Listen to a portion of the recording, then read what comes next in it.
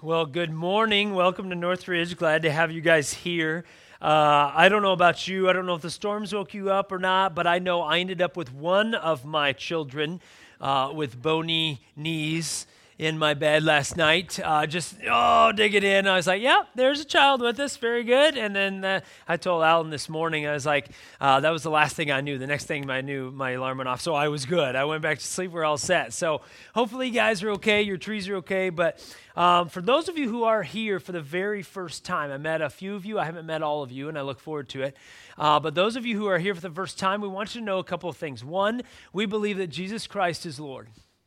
And we believe that Sunday morning is not the only thing. It is just the tip of the iceberg, and that we live every single minute of every day for Christ. But we want you to also know that no matter where you're at, maybe you, and we have some people at Northridge that don't even necessarily, they're not even sure where they're at in their belief in Jesus and in God. And that's okay too, because we want you to know this is a safe place for you to dig in and find out what does it look like, because we're all on that journey to find out what does it look like, what does it mean, how does it feel to really follow Jesus on a daily basis every single day. So glad to have you guys here. Well, I have a couple of questions for you this morning, and you're going to find out right away that at Northridge, we want to interact a little bit. It's not you get to sit there, I talk to you necessarily. There's a good portion of that, but really we have some responses. So I want to ask you some questions, so you can just raise your hand as you kind of think about these questions. The first question is, how many of you have ever been in any kind of a fight or argument or verbal, or it doesn't have to be throwing punches, but how many of you have ever been in a fight or an argument before in your life? All right? If you're not raising your hand, liars, well, it's church. I'm just saying. Okay, whatever, suit yourself, but whatever, all right? So yeah, pretty much all of us, right? So let me ask you this question. How many of you won those fights? How many of you are willing to admit that? Yeah! Some of you are like, you should see the other guy. Right? Yeah, I hear you, all right? How many of you would admit this? How many of you kind of like you have that weird fascination thing? Like when you see a fight or you hear fights happening, you kind of want to go watch it. Like how many of you okay. Now some of you are really being dishonest. You're like, I'm not going to admit that in church in front of the pastor, right? I hear you. I get it. So now I have a little bit more serious question that kind of relates to that. How many of you, and you can raise your hand on this too, how many of you would say that you have at least one, if not a few, fights or arguments that you have regretted having, or maybe how it turned out? All right, me too. My hand's up as well, because I have way more than one. This topic of conflict and arguments and confrontation is a relevant topic, isn't it? It's something that we all deal with. It's something that we deal with at work. We deal with it at home. We deal with it in our family. We deal with it with coworkers. We deal with it with neighbors and close friends, people we've known for decades, and we deal with it with perfect strangers. Have you ever had a perfect stranger tick you off? I have, right? Absolutely. I'm like, are you kidding me right now? You're taking that parking spot? I've been waiting for that person to pull out like for 5 minutes, right? Okay, we have conflict and all that stuff. And so what we're going to do today is we're continuing our series, 2 Ways to Live, where we're looking at the book of Proverbs. That's what we've been doing for the last several weeks. We're looking in the book of Proverbs for all the wisdom that Proverbs has for us. And today we're going to look at specifically conflict and confrontation, more specifically within conflict. All right, the fact of how do we confront people with the truth, and how do we need to react when we are confronted. Oh, isn't this going to be fun? Aren't you glad you showed up on Labor Day weekend? Right? Welcome to your holiday weekend. But we need to dig into this topic because Proverbs has a lot to say about it, but it also has some great wisdom for us in knowing how to deal with conflict, because it's something that we all deal with. But let's be honest, would you agree with the fact that we don't always do it well? I know I don't. And so we need to dig in and see what the wisdom says about this. So Proverbs in the Bible has a lot to say. So we're just going to jump in. And I want to make kind of really 3 main points, but they're all going to come out of Proverbs today. There's tons of Proverbs. This is one of those topics where you look it up, you look into Proverbs. I mean, there is just passages everywhere. We could spend the rest of the day looking at them. But we're going to spend just a little bit looking at a few. So the first one I'm going to share is Proverbs 17:12. Might sound a little bit funny, but this is how we're going to start. Proverbs 17:12 says this: It is safer to meet a bear robbed of her cubs than to confront a fool caught in foolishness. Yeah, that's where we're starting. Isn't that great? It is more difficult. Now, if you look at this, in fact, let me go back. The last summer before I graduated college, I went to Yellowstone National Park, and I worked in Yellowstone National Park with a whole bunch of my friends. Great summer. We saw some amazing things, amazing. But one thing that we saw all the time, almost just about every day, was something that they call in Yellowstone National Park bear jams. And if you've never heard of a bear jam is very simply the traffic jam or the crowd and hordes of people that all of a sudden flock around when a grizzly bear is anywhere near, right? Because everybody wants to see the grizzly bear in the wild, right? I personally do too. It's pretty awesome. We have this fascination with it. And so they would cause these bear jams. There would just be hundreds, if not even thousands of people that would just pull off the side of the road and you couldn't get through because everybody's going around to get pictures of the grizzly bear. Well, one thing that we saw again and again and again and again and again that summer was that the rangers would have to get there really quickly whenever a bear jam would happen, and they would have to intervene between people who were getting too close to the mother grizzly bear and her cubs, because they had to get the perfect picture, right? And so they'd get really, really close, and the ranger would have to step in and actually pull them away for their own safety. Now, the truth is, I think most of us have probably heard this, you never get in between a mother grizzly bear and her cubs, right? It's just not going to go well for you, right? I know you can say, preach it, brother, right? You just don't do that. Anybody knows that. Now, some people in Yellowstone that summer, they forgot that. But I want you to think about this. A mother grizzly bear will absolutely go to business on you if you mess with her cubs. Even if you're even close to her cubs, she's going to go crazy. Right? And you're not going to be very good on it, right? Now, I want you to keep that in mind, and I want us to go back to this verse. It is safer for you to mess with a grizzly bear who has been robbed of her children than it is for you to confront somebody with the truth. Okay? Now, what does this mean? This brings us to our first point, which is this. And this isn't going to be mind-blowing. It's not going to be like, oh, wow, I'm glad I showed up today for this one. But here's the point. Confrontation and honesty is difficult. And you go, yeah, tell us something we don't know. But I think we don't know it. I think that we look at this and we go, yeah, but I don't think we do know this. I really don't. Or if we do, we just stay away from it. Because confrontation and honesty is really hard to do. It's something that we need to do. It's something that we need to not only, and this goes both ways, right? This is one of those things where confrontation needs to be honest. It needs to be truth, right? And so sometimes when you guys see somebody getting into something or doing something in their life, and let's be honest, we look at them and we say, wow, that's probably not smart. It's probably not good, right? And what do? More times than not, what most people do is we go, well, I hope it turns out okay for them. And on we go, right? We don't want to confront them because we don't want them to get offended because we know how it's going to go if we call them out on their sin, don't we? It's probably not going to go well. They're probably not going to like us too well. I don't know about you, but when somebody calls me out, my first inclination is not like, oh, thank you. This is so wonderful for you to tell me the truth of how much of a jerk I am. I appreciate that, right? We don't appreciate that at all.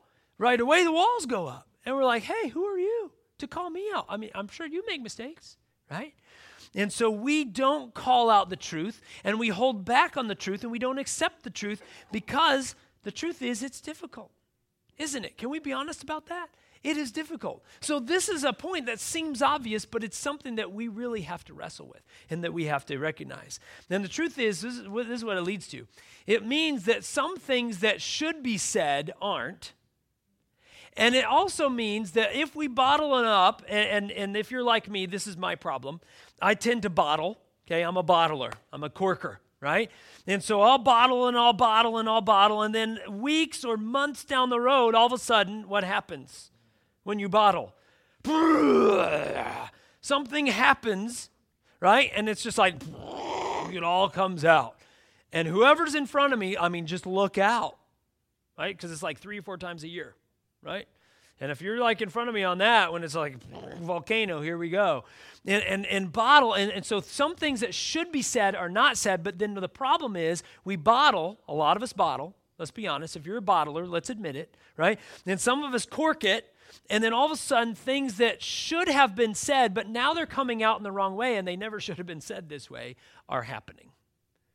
And that causes conflict, doesn't it? Isn't conflict really what it comes down to is really us throwing things out maybe in an unhealthy way, right? Because conflict and tension is not necessarily bad, but how we deal with it is. How we respond to it is. So how is this relevant to us? Well, I think Proverbs has some great wisdom for us. If it is true that confrontation, that conflict is really hard to do, then how do we do that? Well, what are some key points that we should learn from this? Well, Proverbs has a couple of points. I want to share those. Proverbs 3:30 says this. It says, don't pick a fight without reason when no one has done you harm. If I were to put this in different words, choose your battles wisely. Choose your battles wisely. Now, again, this may seem self-explanatory. Some of these seems like, yeah, this is obvious. Okay, it's obvious, really? So, how many of you have ever made a big thing out of a little thing? Yeah, all right. I know you have, right? We make mountains out of molehills, don't we? When I do pre-marriage counseling, I tell every couple this, right? Those of you who have been through pre-marriage counseling, I've told you this. Whatever drives you just a little bit nuts now, once you get married, it's now going to be a mountain. I promise you. Those of you who have been married, you know what I'm talking about, right? Because before Laura and I were married, I was patient. You know what I am now that we've been married? Slow. I kid you not. I was wonderful. I was patient. Now it's like, what are you doing? Let's go, right? Because little things become big things. And we are good at making little things big things. And so the relevance is don't pick a fight without reason. Make sure that if you confront somebody, and if they're confronting you, make sure that there's a reason behind it. Don't make a mountain out of a molehill, right? Now, again, you have to watch those little things because those little things can become, if you see that this is headed in a very bad place, that's okay. There's a reason then. But don't just pick fights to pick fights. I know some people, they love to just upset the apple. They love to see apples rolling. Let's upset the apple cart. Let's just for fun, right? Some people like this. Some of you are in here. You're weird that way. Admit it. It's cool. But you like to overturn that apple cart. You like to kind of rock the boat a bit. Well, that's all right, but make sure that there's a reason that you're doing it, a reason behind it. So don't pick a fight without reason. Second, Proverbs 13:10 says this, pride leads to conflict. Those who take advice are wise. So you can either listen to advice or you can listen to pride. Now, the problem with pride is this. Pride is generally the main key instigator, which is why arguments start. Okay? I want you to just think about any argument, most arguments that you've had, the vast majority of them, my guess is, at least most people I've met, and including my own fights that I've had, the vast majority start because of pride. It's because somebody hurt my pride. Somebody stepped on my territory and I didn't like it. Right? That's kind of what it comes down to. Pride also keeps an argument going longer than it should. Have you ever known that? Where like you started fighting about the color of the carpet and then all of a sudden you're fighting about your finances and your kids and parenting and everything else? Right? And you're like, how did we get here? I thought we were arguing whether it should be blue or orange, right? Why is that? You know why it is? It's because of pride. All of a sudden the argument is no longer about the issue that you started with. Maybe it shouldn't have even started on the tiny thing. And pride starts arguments, pride keeps arguments going longer than they should, and pride ends arguments in a bad way. You guys know what I'm talking about. Those fights that we said that sometimes we regret. Those fights that ended poorly, they probably ended poorly because of pride.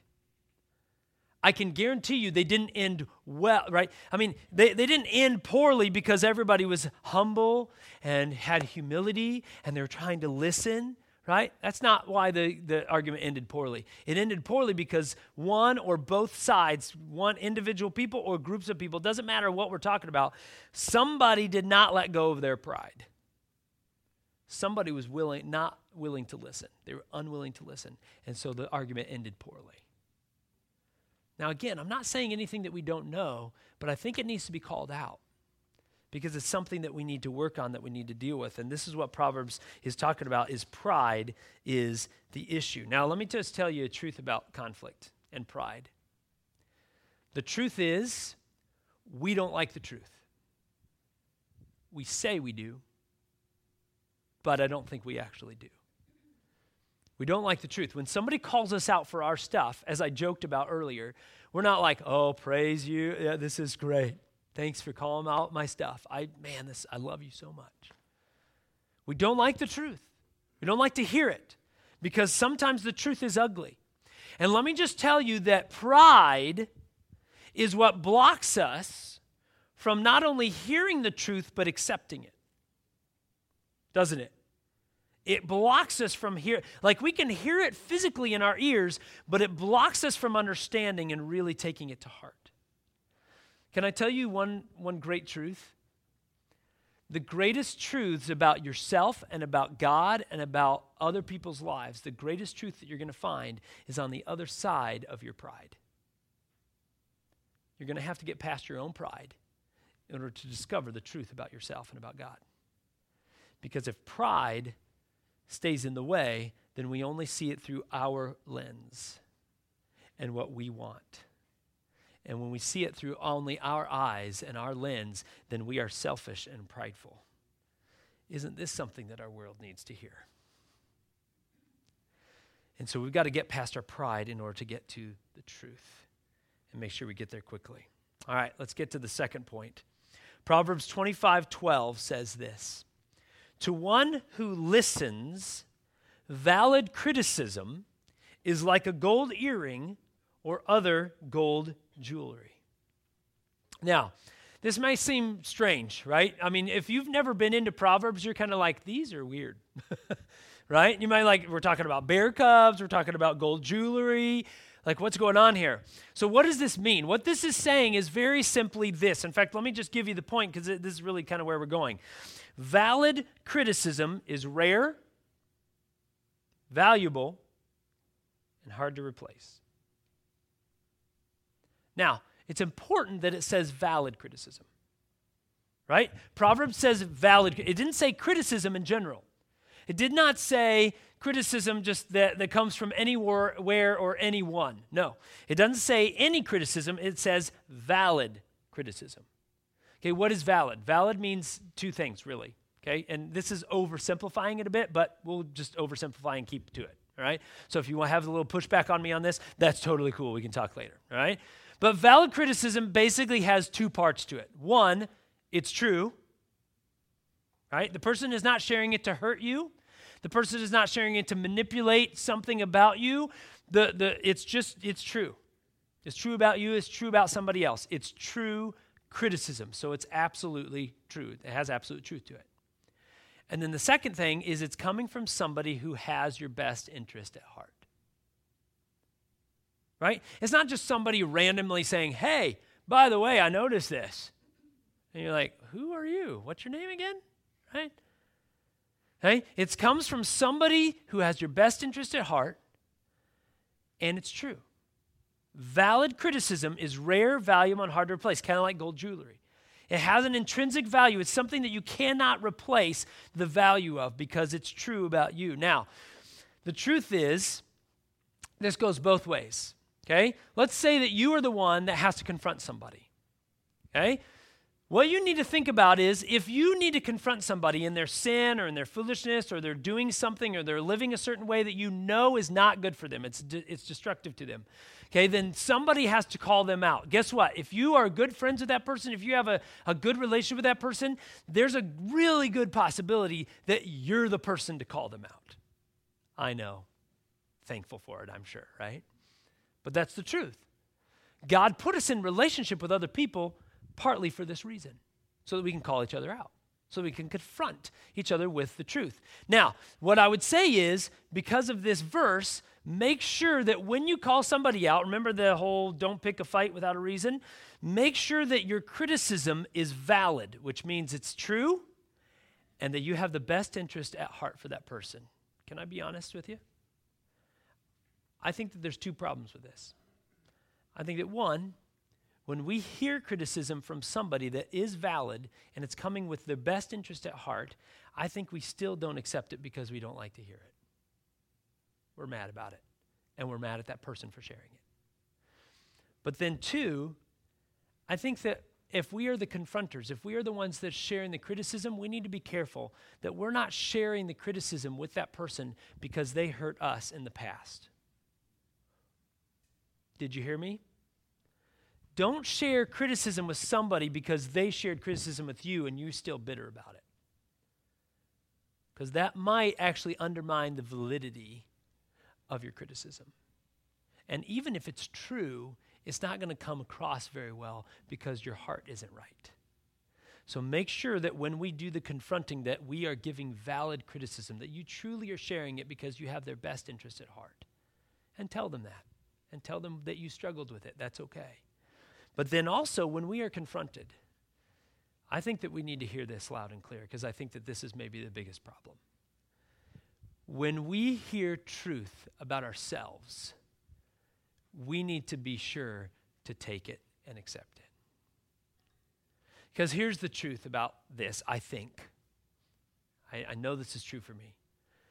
Deep down, when you hear somebody call you out for something in your life, most of the time, now I understand there are something called blind spots, right? There are things that we are not aware of, things that we didn't know, we didn't realize we were doing that. You know, there's something somebody shares and says, hey, did you realize this? No. Wow, that's amazing. Those are blind spots, right?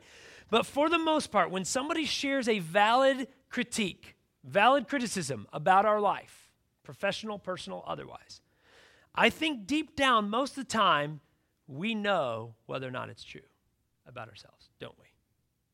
Can we be honest about that?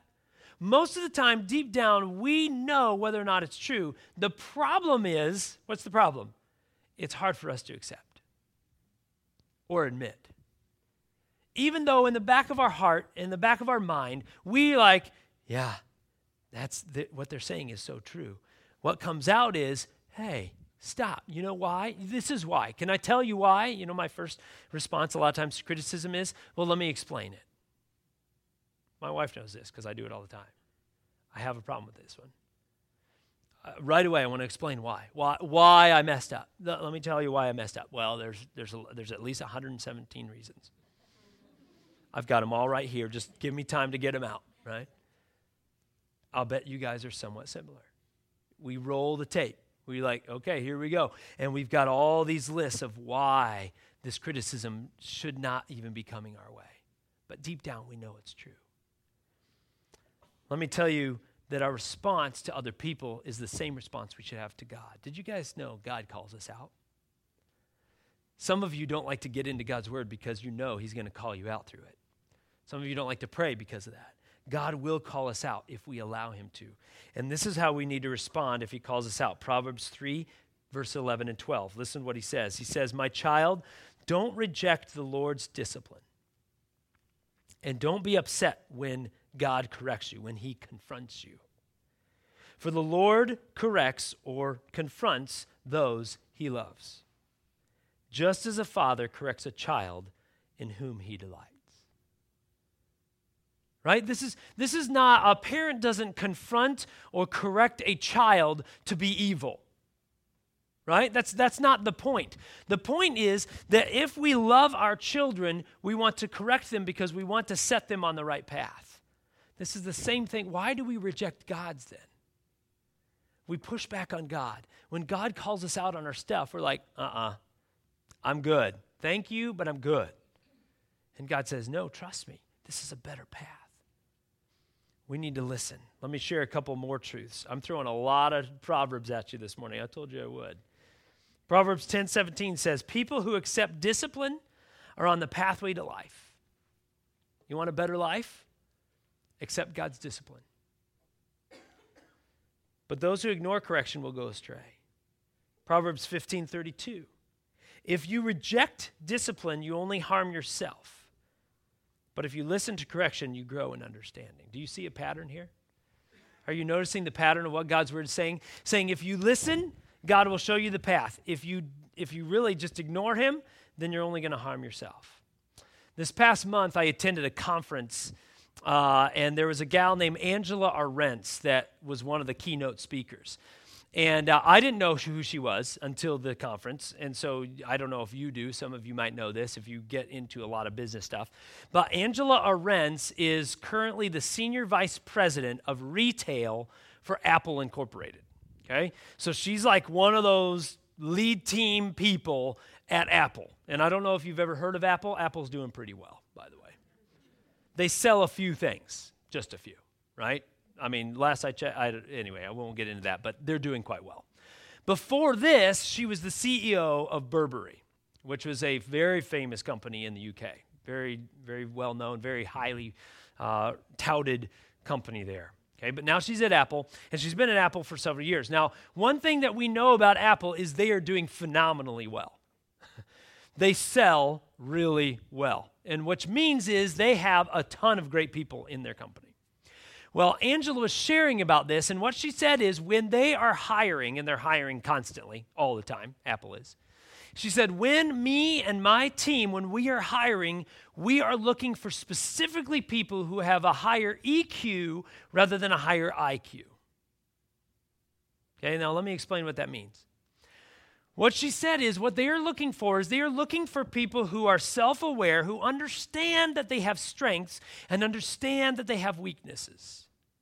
But it's more than that.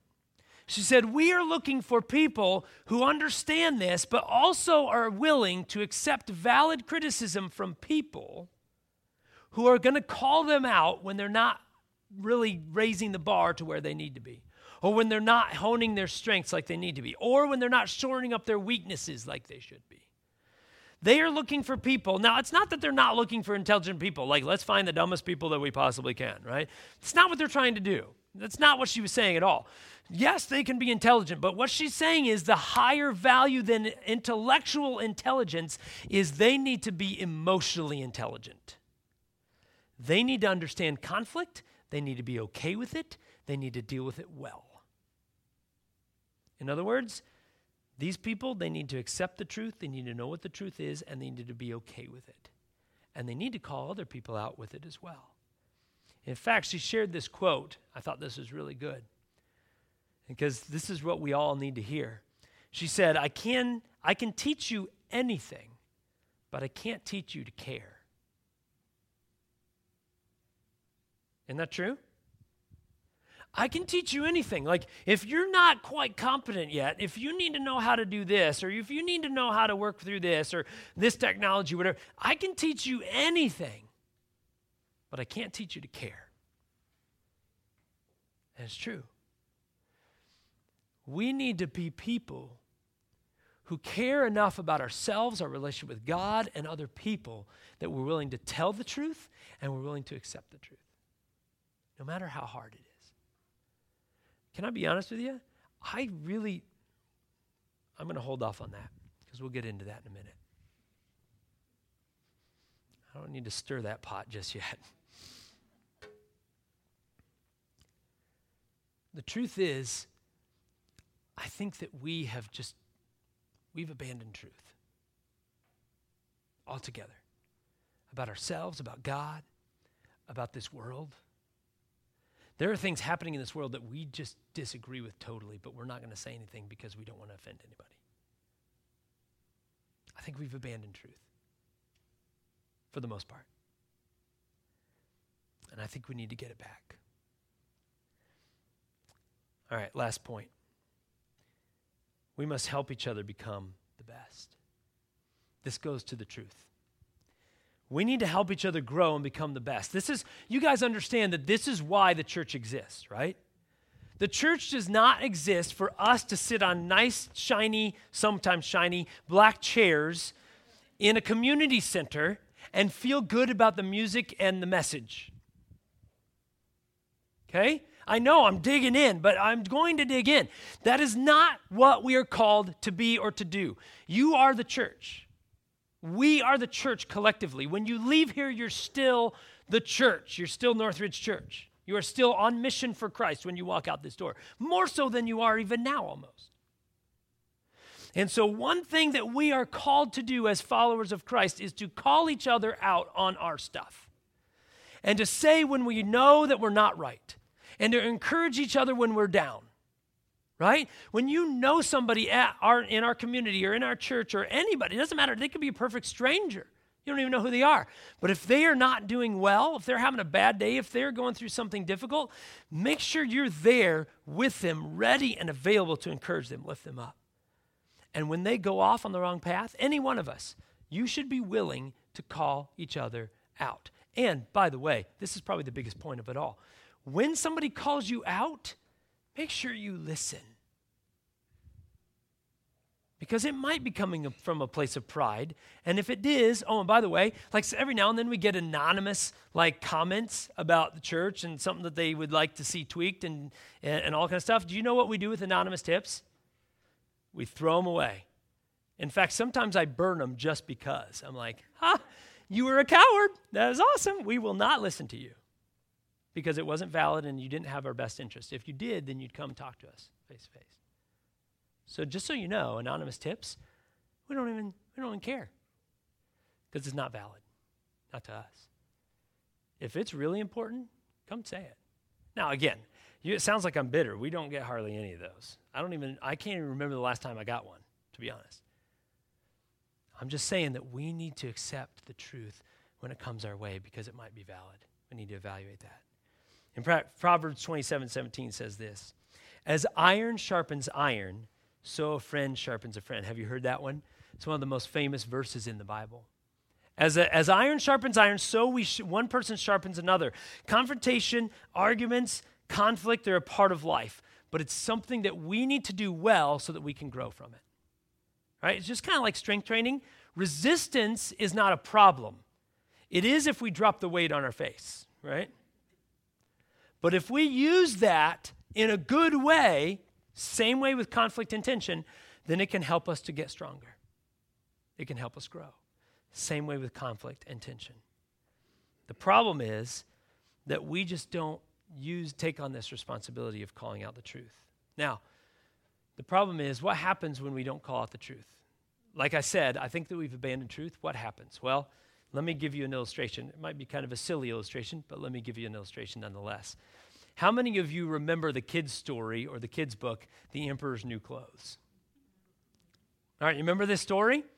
Okay, for those of you who have never heard this story, there's a few of you I'm sure that haven't, and some of you, we just need a refresher. In fact, I had forgotten a couple of parts of it when I looked back at this story. But essentially the story is this. There's this emperor, and he's really vain, right? He always has to look just perfect for everybody. And so he finds out that there's these two tailors, these two clothing makers that make the finest clothes in the kingdom. And so he calls them in, and sure enough, they say, oh, Your Majesty, Emperor, we can make the finest clothes, but there's a catch to this. There's two catches. One, they're really expensive. It's going to cost you a fortune. He's like, no problem. I'm really wealthy. Okay, good. But then there's a second problem. Okay, what's that? Well, they're invisible clothes. The clothes can only be seen by the wisest, smartest, most awesome people in the land. I added the word awesome, right? Because it's me, right? Awesome sauce. The most wise, most smartest, the most awesome people in the kingdom, they're the only ones that can see it. Everybody else, they won't be able to see it. Well, obviously you know what's going on here. They're swindlers. Right? And they're swindling the emperor. And so they go and they act like they're making the clothes. And so they come back a time later and they act like they're putting them on him and everything. And the emperor, and they're like, oh, doesn't that just feel great? Like, man, you look amazing and all that stuff. He's stark naked, right? And he's looking in the mirror and they're looking at him and he's like, oh, Your Majesty, man, you just look so good. And of course, why does the emperor not say anything? Because he's like, man, I must be an idiot. Right? I don't want to admit that I might not be wise, that I might not be smart enough to see this. The tailors aren't going to call him out because they're swindling his money. His advisors aren't going to call him out because they don't want to confront the truth. This is the emperor. We're not going to mess with that. And so then, as the story goes on, the emperor goes out and parades himself around while he's naked, and nobody says anything. The townspeople are like, I'm not going to call him out on that, right? I'm not going to say anything. Besides, it's kind of hilarious, right? Until finally a child, who apparently doesn't know better, but who we should take the example of, calls him out and says, hey, by the way, what's he doing? He's naked. And the cat's out of the bag. I don't know about you, but when I heard that story as a kid, I thought, how ridiculous. Like, this would just never happen. This is silly. Like, who would ever do this kind of a thing? Is it that ridiculous? Or is it possible that that story is a really good description of our culture? I think that story is not ridiculous. I thought it was as a kid. I thought, that's how dumb. There's no way this would ever happen. And now that I've grown up, I realize that's like everyday life. No, people aren't walking around naked and we're not calling them out for it. I think we would do that. But let's be honest, guys. In our family, in our workplace, in our neighborhood, are there people doing things, saying things, treating people a certain way that you know should be called out, but you are too scared at offending them or losing a relationship with somebody, and so you don't say a word? Well, you're just as bad as all the people in the emperor's clothes. In fact, worse, because we're not talking about just clothing, we're talking about their life. And so there's a gal that I heard from named Sheila Heen. She also spoke at this conference. Some good stuff at this conference, by the way. And she mentioned that whenever people go into a conflict, into an argument, generally speaking, the first two questions that they have roiling around in their mind that they want answered right away are these two questions. This is what almost everybody goes into any conflict, any argument thinking. These are the two questions they want answered. Who's right? Who's right in this situation? Who's the right one? And whose fault is it? Who's right and whose fault? Why am I in this mess? Who messed up at work that the numbers didn't get to where they needed to go? Who messed up? I want to know whose fault it is. And I want to know who's right in this situation. Am I right? That's what we go into the argument thinking. And what she said, and she's right on with this, she said those are the wrong questions. We should not even ask those questions in an argument. We should be asking two very different questions. These are the two questions that we should be asking. You should jot these down. Like, these should be like this will probably take a while, but you should train yourself to think of these two questions instead of those two questions, because I think of those two questions I just shared all the time. These are the two questions you should think of. First, what is the truth? Not who's right. It doesn't matter who's right. What matters is what's the truth. What is the truth? And how can we learn from it? Right? What is the truth? And how can we learn from it? And she shared these, and they're just powerful, powerful questions. To be honest, this is one of those things that in my life I would say that I struggle with. Honestly, I'm not saying that just to make a connection. It's something that I struggle with. I don't like to confront people. I don't like to be confronted. Maybe some of you do. Maybe you're weird that way, but that's cool. I don't like to confront people, and I don't like to be confronted. I just don't deal with it well. I'm not usually like mad and prideful about it and all that kind of stuff, but I also just don't like to do it because I don't like to offend people because I just love relationships so much, and I also don't accept it well. I don't know if you're there either, but so as a result of that, I've talked with my life coaches. These are people in my life who follow Christ to the T. I mean, I trust them and their relationship with Jesus more than anything, and so I asked them some of these deep questions, and I've brought this up. It wasn't something that they brought up; it's something that I brought up, and I called myself out in this and said, "Hey, how do you view this?" And One of my life coaches shared this with me, which I thought was really, really powerful. He said, a lot of people think that unity and peace is the absence of conflict and tension. He said, a lot of people think that. He said, a lot of people think that unity and peace, harmony in a team, in a family, is the absence of conflict and tension. He said, that's not correct. He said, if there's no tension and no conflict, that means nobody's growing. He said, that's bad. He said, you give me a place where it's perfect peace and harmony, and that's where nobody's changing. Nobody's growing. Nothing good is happening. He said, but what unity and peace really is that when the tension and conflict does happen, when it grows, that the trust grows to match it. When tension rises, trust must rise. Okay, let me tell you what usually happens. Okay, let's go to a boardroom or a team meeting at work. And one team member calls out another team member for something that happened, right? How does that go in the room? Right? Is it like, let's sing Kumbaya, bring it in. Let's light a fire. I doubt it. Right? Right?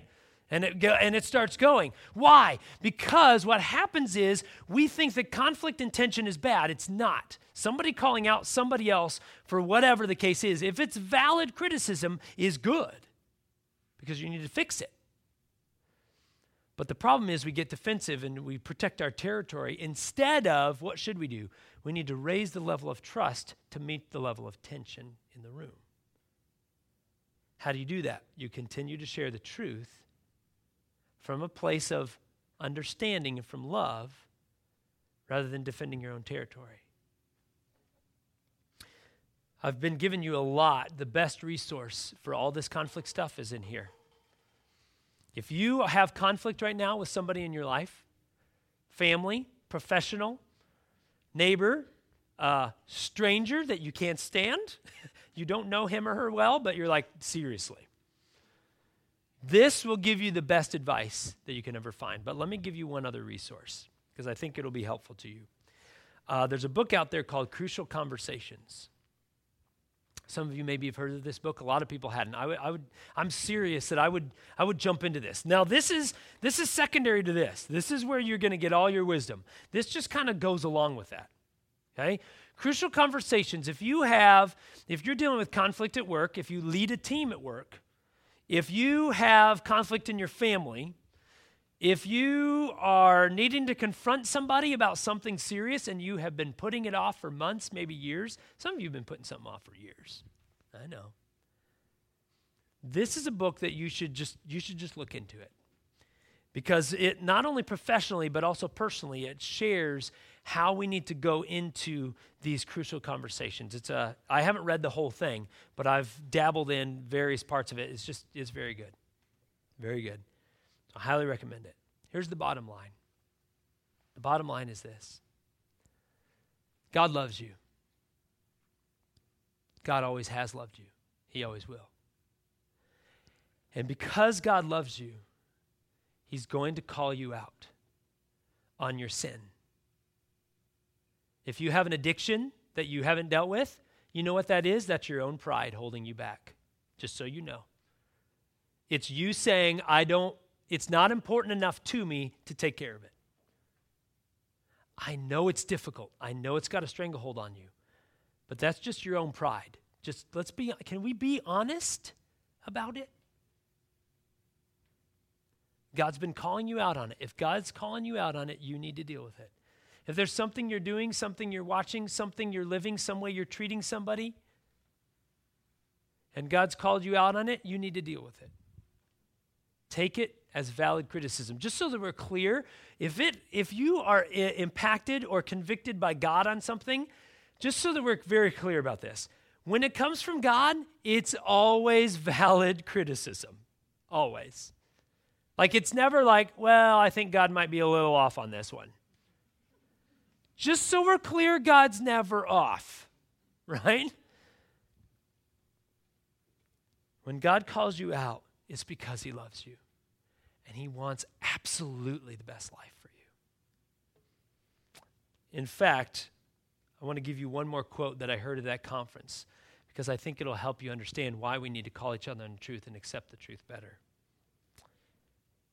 It is this. It says, having difficult conversations or calling people out, calling the truth, shows you deeply care about what you are doing and who you are doing this with. If you're unwilling to call somebody on the truth, then it means you don't care enough about them and you don't care enough about your own life. That's the honest truth. And I think we're in a culture that has decided that the higher value is not to offend somebody, and let's push the truth down. I'm sorry, but I think that's the culture we live in. We have now put in a culture where the truth doesn't really actually matter. We just don't want to offend people.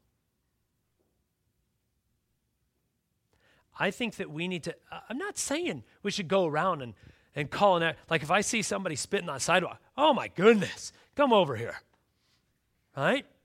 I'm not saying we should go around being jerks. Like that's the opposite of what we should be doing.